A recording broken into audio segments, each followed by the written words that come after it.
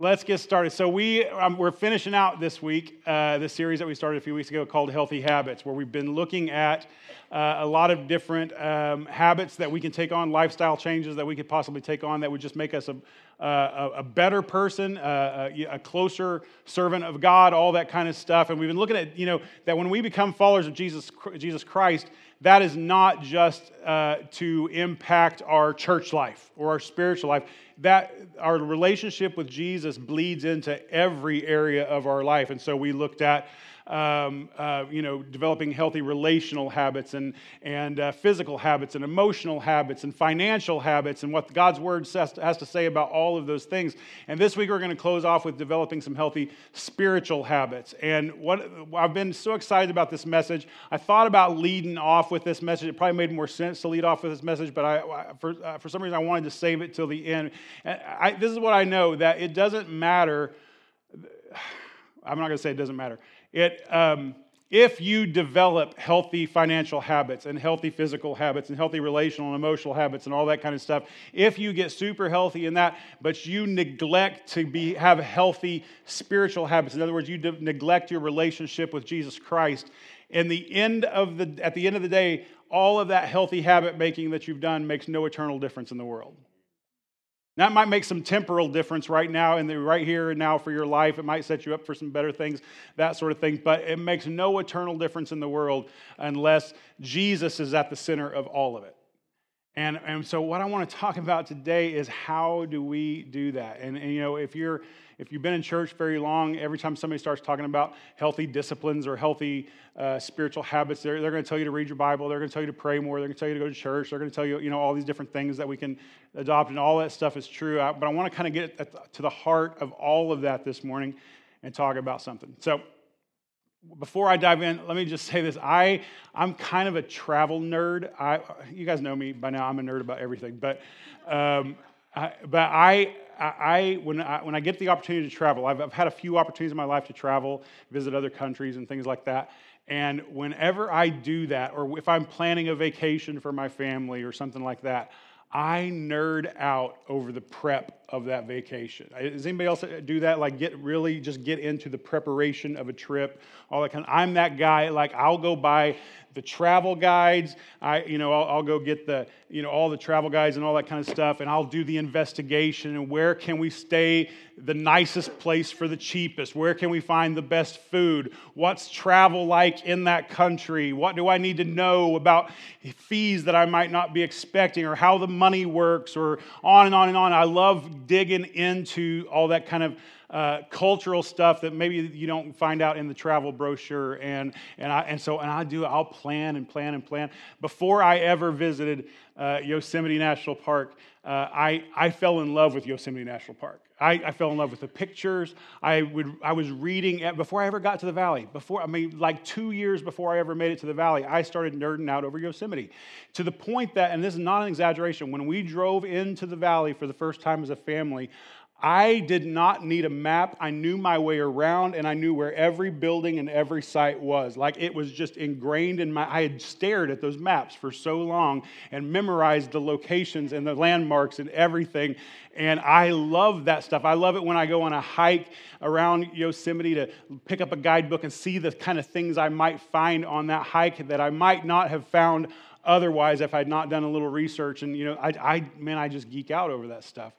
And so I always get these travel guides. I remember when we went to Scotland. Jamie was pregnant with Isla, and we were able to go to Scotland for a week, just her and I. It was a really beautiful trip. We rented a car and just kind of drove throughout the Highlands and stayed in bed and breakfast. It was a great trip. And I got the travel guides, and I was doing the research, and I had everything booked out, and I knew exactly how to navigate the roads and how to, where I should stay and all that kind of stuff. But all of that prep, and these travel guides, there's never, for some reason, if it's a travel guide, you'd think there'd be pictures. There's never pictures. It's always, you might find a map or two, but it's just this kind of boring text, but it's good information and stuff like that. But as much as I got into nerding out over this Scotland trip and getting into those travel guides, the thing it did not prepare me for was this. Put that picture up there. It did not prepare me for driving around a 2-lane highway through the Highlands of Scotland and coming up on one of their lochs that we would call lakes, and And I had to swerve and pull over super fast. I hit the brakes. Jamie was about 7 months pregnant at the time, so thought she was going to slap me. But I pulled over, and I just jumped out of the car because what I saw, I couldn't tell where reality began and the reflection began and ended. It looked like I was staring down into a bottomless chasm. It blew me away, and I just stood there. And before long, another guy, a guy in his 70s who was from England up on vacation or holiday, as he would call it, came up and stood beside me. And the two of us just stood there weeping, just weeping. Jamie was too pregnant to get out of the car. She was like, take a picture, take a picture. And that sort of thing. But it was just, it was the most beautiful thing that none of the travel guides could prepare me for experiencing that beauty. They just couldn't do it. When we went to Rome a couple of years ago, I bought the digital version of the book so I could have it on my phone and I wouldn't have to carry a big book around. But I nerded out over that trip and found out where we should stay and where we should eat and what other cities we should visit and how to navigate the train system there and all that kind of stuff. But the thing that none of those travel books and all that research could prepare me for, it could not prepare me for this, how Italy would ruin me for food forever. I mean, forever, I will compare every meal I ever have to every meal I had in Italy. It ruined me, and food sucks here. It's horrible. It is, anyway, just ruined. Like, I wasn't prepared for that, and no book, no research could have prepared me for that. When we've taken mission trips to India, and I got my book for that, my South India book, because that's where we go in southern India, and done all the research and how to hail one of those little cabs and all that kind of stuff, and how to manage their money there, and all the cultural things and the temples and the things that you can find there, and doing all that research and knowing as much as I could possibly know what to expect before I got there, and how helpful that information was to have when we got there. But nothing could prepare me for more joy than I've ever seen before on the face of a child. And every time we go there, I am reminded that I'm around these kids. I've never seen more just day-to-day joy in the life of any other kids on the planet. They just live in it. And they've got things to be upset about. They've got things that should be draining that joy going on in their life. But you can't replace just that inner joy that just comes out of a face and comes out in play. And I've just been blown away by that. And no travel guide could have prepared me for that. They just couldn't have. And I think sometimes our experience with the Bible is somewhat the same. This is why Psalm 34, verse 8 says this: read that the Lord is good. No, it doesn't say that, does it? What does it actually say? Put up the next slide. Taste and see that the Lord is good. Taste and see that the Lord is good.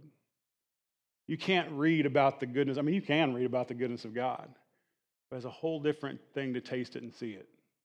It's a whole different thing to experience it for yourself. I want us to talk this morning about how to have those kind of experiences, because I think this is why we're all here. I think that's what we all want out of our spiritual seeking and our desire to get closer to Christ. We want genuine, beautiful, we want relationship with God. If you're around Living Hope, a lot of you, it's because you've done religion before. You're up for some relationship now. And how do we experience genuine relationship, a genuine experience with God? That doesn't just come at a concert or a big event or whatever, but in the day-to-day.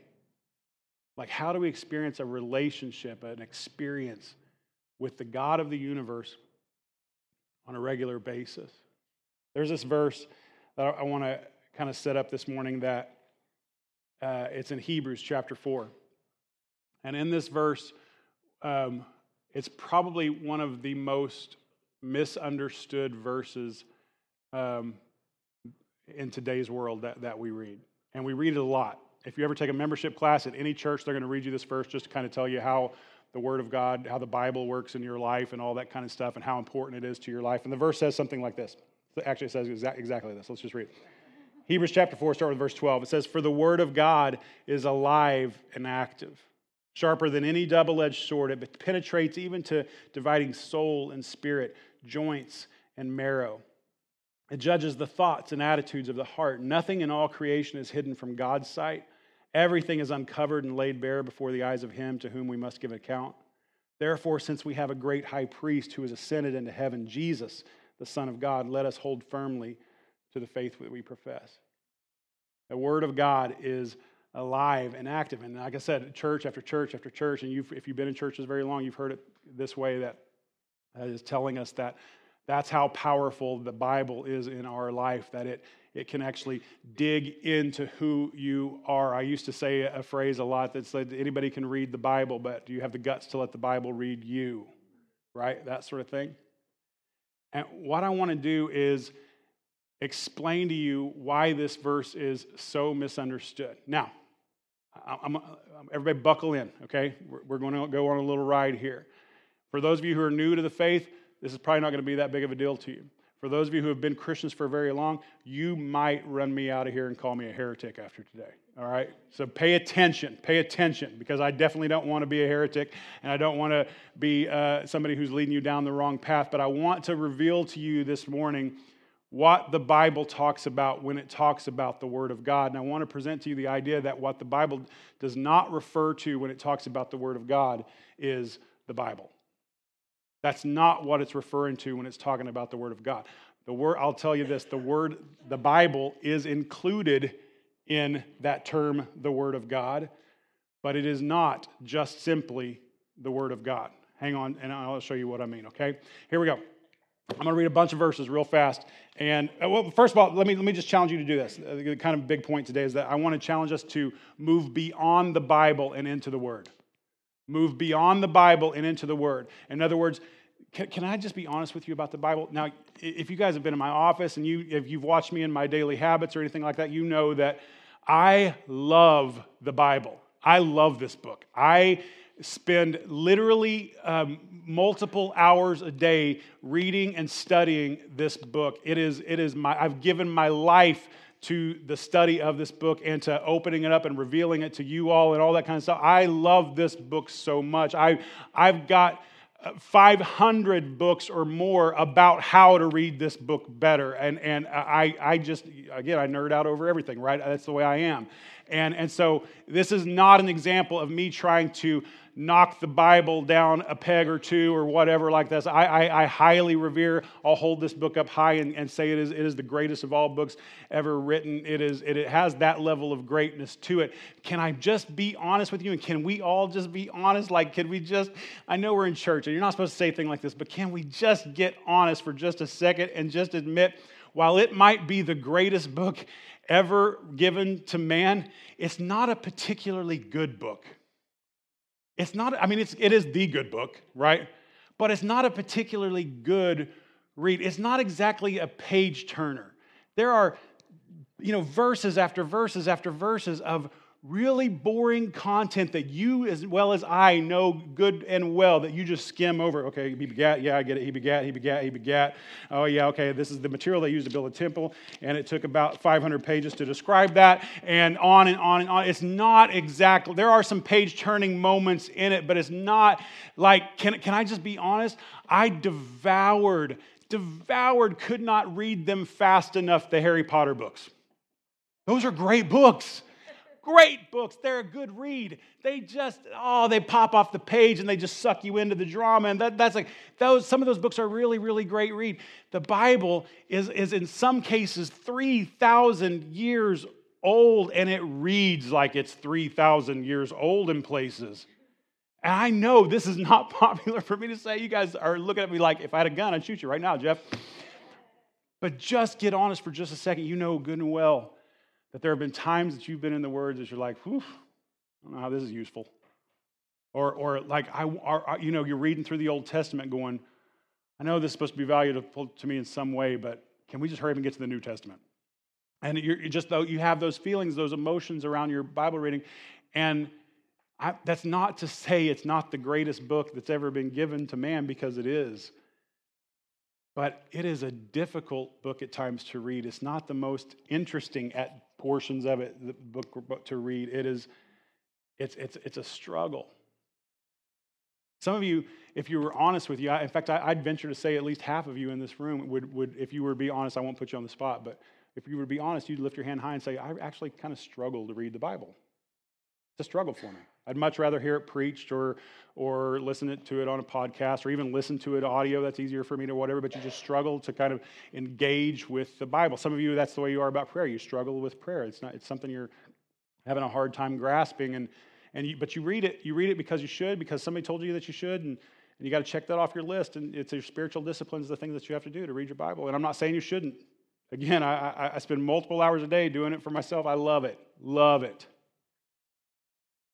But what I want to encourage us to do this morning is get to the heart of why it is we open up this book. Get to the heart of why this book is so great. And I want to challenge us this morning to move beyond the Bible and into the Word. So let's look at the way the Bible uses the phrase, the Word of God, when it talks about the Word of God. Again, I'm going to blow through a bunch of verses here. Stay up. Keep up with me, okay? Genesis chapter 15 says this. After this, the word of the Lord came to Abram in a vision. Do not be afraid, Abram. So here in this particular, the word of the Lord, this is pre-Bible. They didn't have any scriptures, any Bibles at the time of Abraham, whatever, but the word of the Lord comes to Abraham in a vision. This was just how God was communicating to Abram. It's how he was moving in his life. It's what he was doing. The word of the Lord comes to him. Exodus chapter 9. Those officials of Pharaoh who feared the word of the Lord hurried to bring their slaves and their livestock inside. And so here you have this again pre-scriptures, but these people who feared the word of the Lord. What did they fear? This is God putting plagues on the nation of Israel so that they would release the Israelites. They feared what God was doing. They weren't afraid of a book. They just feared what God was doing. 1 Samuel chapter 3, in those days the word of the Lord was rare. There were not many visions. The word of the Lord wasn't coming to them through a book or a scripture or a scroll. It was coming to them through how God was speaking to his people, in this instance, in visions. 1 Samuel 15, then the word of the Lord came to Samuel. I regret that I have made Saul king. The word of, again, it's how God is speaking to him, how he's leading him. 1 Chronicles 17, but that night the word of God came to Nathan. Same thing. Psalm 33, by the word of the Lord the heavens were made, their starry host by the breath of his mouth. This is the word of God, not being written in books for us to read, but being written in the universe. The word of the Lord was instrumental. In other words, this is what God was doing. This is how he was moving even in his creative work. 1 Peter, let's skip to the New Testament. 1 Peter chapter 1. For you've been born again, not of perishable seed, but of imperishable, through the living and enduring word of God. Now, we would never say that it's the Bible that gives us salvation. Who gives us salvation? Yeah, God, Jesus Christ, right? That's where our salvation comes from. It doesn't come through a book. It comes through Jesus Christ himself. And yet here, it's we're being born again through the living and enduring word of God. This is what God was doing in and through Jesus, right? And look at 2 Peter chapter 3. But they deliberately forget that long ago, by God's word, the heavens came into being and the earth was formed. We looked at that earlier in Psalm. Look at 1 John chapter 2. He says, I write to you, young men, because you are strong and the word of God lives in you and you have overcome the evil one. What he's talking about here is not that we have scripture written on our hearts, but he's referring here as the Holy Spirit of Jesus Christ living in us. Again, what is God doing in us? What is he doing in the world? How is he speaking to us? How is he moving? Revelation chapter 1, right there in the beginning. The revelation from Jesus Christ, which God gave him to show his servants what must soon take place. He made it known by sending his angel to his servant John. Listen to this, who testifies everything he saw. And what did he see? He saw the word of God and the testimony of Jesus Christ. He saw the word of God. He saw Jesus. He saw what Jesus was doing, what he taught, what he did, how he moved, how God revealed himself through him. That's what he saw. That's what he testified. And then the most famous one of all, the way John opens up his gospel when he says, in the beginning was the Word, and the Word was with God, and the Word was God. Now, you see, if you refer to this book as the Word of God, there's nothing wrong with you doing that. Go ahead, keep doing that. I'm okay with that. But when biblical writers refer to the Word of the Lord or the Word of God, they were not referring to a book. After they started getting scriptures, they would refer to this as a part of the Word of God. It's part of the way that God moves amongst His people and communicates to us and what He's doing in the world and how He's revealing Himself. Part of that equation, but not the whole equation. The Word of God is not just the Bible. The Word of God is God Himself moving amongst humans, how He speaks to us. And so the Word of God can move amongst us today in the 21st century through Scripture. The Word of God, we hear from the Word of God through preaching. We hear through the Word of God just through the Holy Spirit moving in our lives and leading us to do individually much different, different things and different callings and all that kind of stuff. The Word of God comes to us in many ways, shapes, and forms. And the reason that they lifted up the Word of God as something that was living and active is because they weren't pointing to a book of pages between two covers. They were talking about God Himself. The Holy Spirit of God in you is living and active, able to divide between right and wrong and all this kind of stuff that it talks about. The Word of God is a movement in this world and a movement inside of you. That's the Word of God. Read your Bible. You definitely should. Don't stop reading your Bible. By all means, don't stop reading your Bible. Let me throw another verse up to you. This is 2 Corinthians. This is Paul talking in chapter 3 of 2 Corinthians. Sometimes we struggle so hard with those. I've been reading through Old Testament books recently. And man, sometimes it's a struggle. The other day I was reading through like Joshua and Judges. Oof. It's brutal. Like literally brutal. It's brutal. It's hard to read some of that stuff sometimes and go, oh, how do I make this mesh with the image of Jesus I get in Scripture? Because it's just so, go in and kill everybody all the time. Just go in, kill everybody. Just wipe out everybody. Don't leave anybody standing. Kill the women too. What about the babies? Yeah, go ahead, kill them too. Like wipe everybody out so that I can give you the land that I promised. Like holy cow, how do I make that make sense with the message of love that Jesus gives us? With the God that's revealed to us through Jesus. And I'm just being honest. Sometimes that stuff, it's hard. Sometimes it's beautiful and it's helpful and it's just amazing. And then there's other parts of it where I'm like, oh, God, please don't ever ask me to preach that passage. Right? Like it's just hard. It's just difficult. This is what Paul has to say about that. 2 Corinthians chapter 3, he says, we are not like Moses who would put a veil over his face to prevent the Israelites from seeing the end of what was passing away. So what this is referring to is from an Old Testament story in Exodus where Moses goes up on the mountain to meet with God, and he had been around God's glory to the point that his face was shining. Like it just had a glow to it, his face did, like a tangible glow, to the point that when he came down the mountain to speak to the people, the Israelites, they saw him all shiny and was like, holy cow, what's going on? And it just freaked them out. And so he started putting a veil over his face so the glory of God would not freak them out, right? And so Paul uses that reference here, and he's talking about that veil. He's like, we're not like Moses who would put a veil over his face. He says, but their minds were made dull for to this day, the same veil remains when the Old Covenant is read, the Old Testament, those old books. The same veil remains when the Old Covenant is read. It has not been removed because only in Christ is it taken away. Even to this day, when Moses is read, a veil covers their heart. Look at verse 16. But whenever anyone turns to the Lord, when in the New Testament when they refer to the Lord, they're talking about Jesus. When anybody turns to the Lord, the veil is taken away. Now the Lord is the Spirit, and where the Spirit of the Lord, there is freedom. And we all who with unveiled faces contemplate the Lord's glory are being transformed into His image with ever-increasing glory, which comes from the Lord who is the Spirit. This is what I want to tell you. Now, listen to what I'm saying. Listen to what I say, not what you think you hear me say. Listen to what I'm getting ready to say, okay? The Bible, this book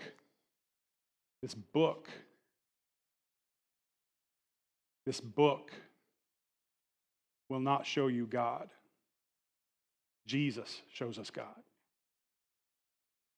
Now, this Bible will testify to this. These words will testify. These words will lead us to that point. These words will be that travel guide to give us more background and more detail and more information and a beautiful, fuller, well-rounded relationship. But at the end of the day, the goal is for you to not read more Bible. The goal is for you to be in the presence of Jesus Christ. It's about being in the presence of Jesus Christ. That's the goal. And what I want to encourage you to do this morning is stop reading the Bible for the sake of reading the Bible and start reading the Bible to meet Jesus. Because if you're not reading the Bible to meet Jesus, it's a huge waste of time. It's a huge waste of time.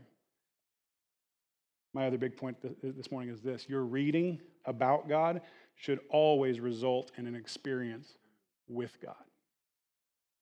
Your reading about God should always result in an experience with God. And this is what I want for us. This is what I want for our church. I don't want us necessarily to be a church that reads more Bible, although that would be so helpful. We would get a lot out of that. But that's not the end goal. That's one step towards the end goal. What I want for this congregation is to be a congregation of people who have an intimate, beautiful, real relationship with the Jesus of the Bible. The Bible is no replacement for Jesus. In the same way that Lonely Planet, South India, is no replacement for actually going. The Bible is no replacement for Jesus. But if the Bible can lead you to meet and experience the person of Jesus, then it's done its job. And it's done it well. And this is why it's the greatest book that's ever been written. Because I can get into these pages and meet with the God of the universe. I can have a relationship with Jesus Christ. I can see God more clearly when I see Jesus more clearly. Why? Because Jesus himself said the same thing. You want to see God? Look to me. You want to meet with God? Look to me. You want to have an experience with God? Look to me. As Paul said, you read those old passages, there's a veil. You can't get to them. You want to get to God through the Old Testament? Good luck. You want to get to God? Go to God through Jesus. And it's only through Jesus that Jesus sheds light on those old passages and takes the veil off, and suddenly they begin to make sense.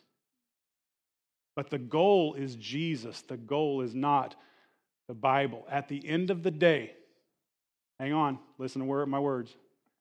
At the end of the day, this is just a book of pages and words if it's not having you meet with Jesus. It's just a book with pages and words. And we've made the mistake, I think, and we don't mean to, and it wasn't evil. There was no evil intent behind it, but I think we have become a people who have raised the book up so high that we've made it a fourth member of the Trinity. That our lifting up of this book has almost become a form of idolatry. Because some of us might be worshiping the book instead of worshiping the Jesus of the book. Again, hold it high. Get in it, study it. Like open up its riches, because it is rich. But if those riches don't lead you to Jesus, it's a total waste of time. It's a total waste of time. What do I want for you in terms of developing some healthy habits this year? Do I want you in the Bible? Sure. Do I want you in church? Sure. Do I want you spending more time in prayer? Sure. But what I ultimately want for you, I want you to know Jesus. Because all of that pales in comparison to knowing Jesus. Like really knowing him. And yes, the Bible will help you in that process. And being around God's people will help you in that process. And talking to him and allowing him to speak to you through the Holy Spirit in your life will help you in that process.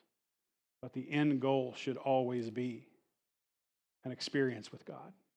An experience with God. So, let me talk real quick about a couple of options that you could choose for new habits this year. First one is this: meet with Jesus in the New Testament.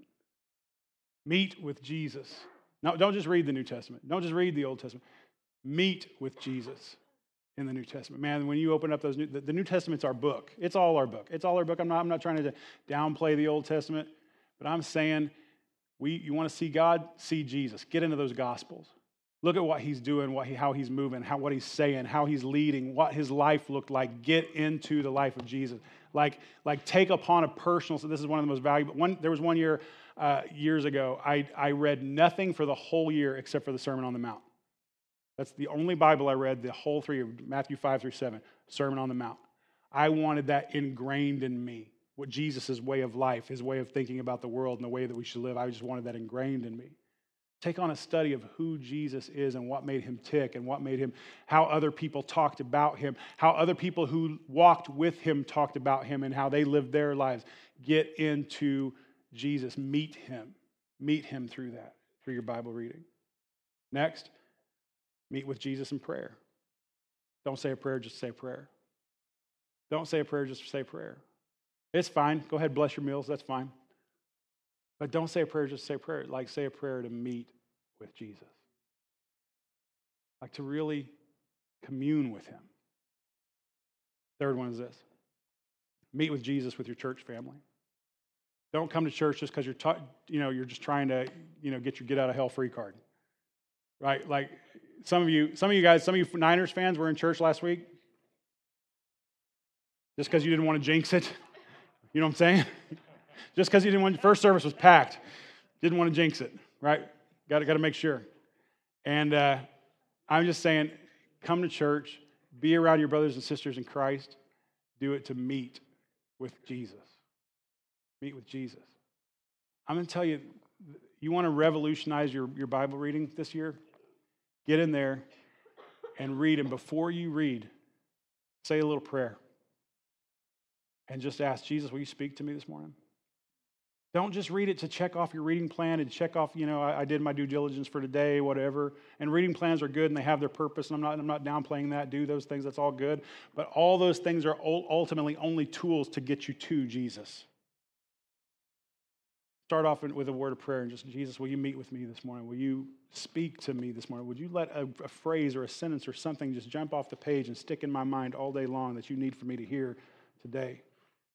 And meet with Jesus in this word. Actually meet with him. I was reading recently this book it's called How the Irish Changed Civilization, because I'm a huge nerd. And so it's this historical book, but it ends up being this book about how Christians in Ireland, when Christianity came to Ireland through the guy that we refer to as St. Patrick, how the Christian movement in Ireland is what ultimately kind of saved civilization during the Dark Ages, because while everybody else was going around burning books and anything that wasn't the Bible and all that kind of stuff, all these monks and people and devout people in Ireland were preserving those great works and copying them and writing them down and all this kind of stuff. And so much of what we have as classic literature from the past was saved through them. That has nothing to do with what I'm getting ready to say. Anyway. But in this, it gave me some insight onto this guy that we refer to as St. Patrick. He's an incredible man, a devout man who loved Jesus and just gave his life to the mission work of getting the gospel to Ireland. Just an amazing, amazing, amazing story. And he prayed this prayer. We have a few of his prayers that are still recited to this day, and most generally in the Catholic Church. We're not much for Protestants for reciting prayers. But this one particular prayer is called the Breastplate of St. Patrick. And it's a long prayer. I don't want us to pray the whole thing this morning. I just want us to pray a portion of it. It's the most popular portion that gets prayed most often. And these were his words. This is how he would get up in the morning. They called the Breastplate of St. Patrick because it was his way of putting on the armor of God daily. And he would pray this prayer. And would you just pray it with me? I've got it up on the screen. Just pray it with me. Christ with me, Christ before me, Christ behind me, Christ in me, Christ beneath me, Christ above me, Christ on my right, and Christ on my left, Christ when I lie down, Christ when I sit down, Christ when I arise, Christ in the heart of everyone who thinks of me, Christ in the mouth of everyone who speaks of me, Christ in every eye that sees me, Christ in every ear that hears me. Let's pray. Father, I love you so much, and I thank you so much for sending Jesus to us.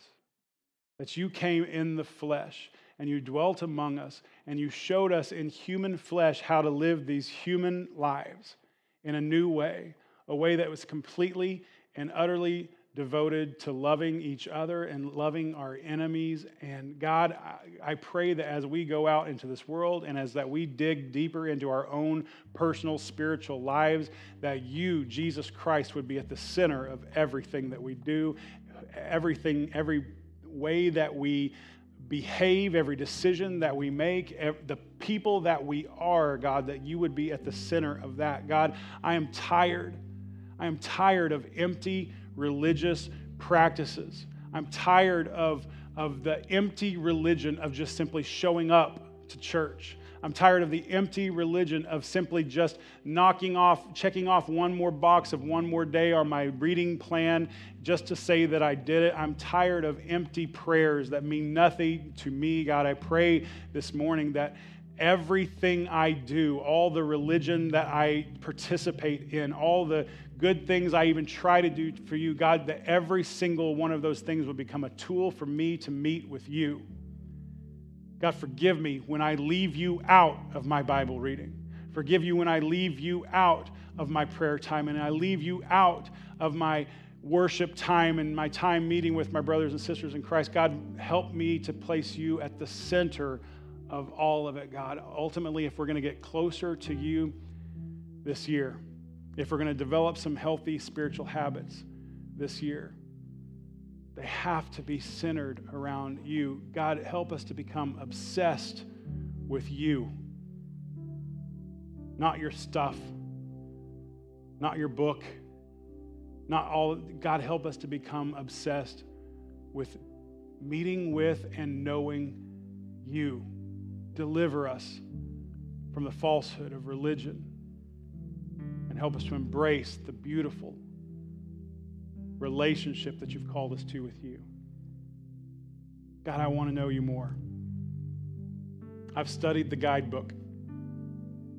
I know all the secret things, or at least a lot of them. I've dove in deep. But God, I want to know you. Help me to experience you in a way that even the Bible could not have led me to. Help me to move past just the words of this book that we call the Bible and move into a relationship with the Word of God. Speak to us, move in us, lead us, and guide us, God. Ultimately, God, we do not claim the Bible to be the final authority of our lives. We claim that you, the God of this Bible, are the final authority of our lives. We give ourselves to you. We don't give ourselves to a book. We give ourselves to the Savior of this world, our only hope. And we love you. And we thank you so much for this great and beautiful book. We thank you so much of the people who gave their lives over the last few millennia to pass it down to us. We thank you, and we hold its truth up high, and we thank you for it, and we want to dig into it deep, God, but only as a means of meeting you. And so show us yourself, reveal yourself to us, move in us in deep and mysterious ways. And we'll give you all the praise and all the glory. And we pray this in Jesus' name. Amen. Amen.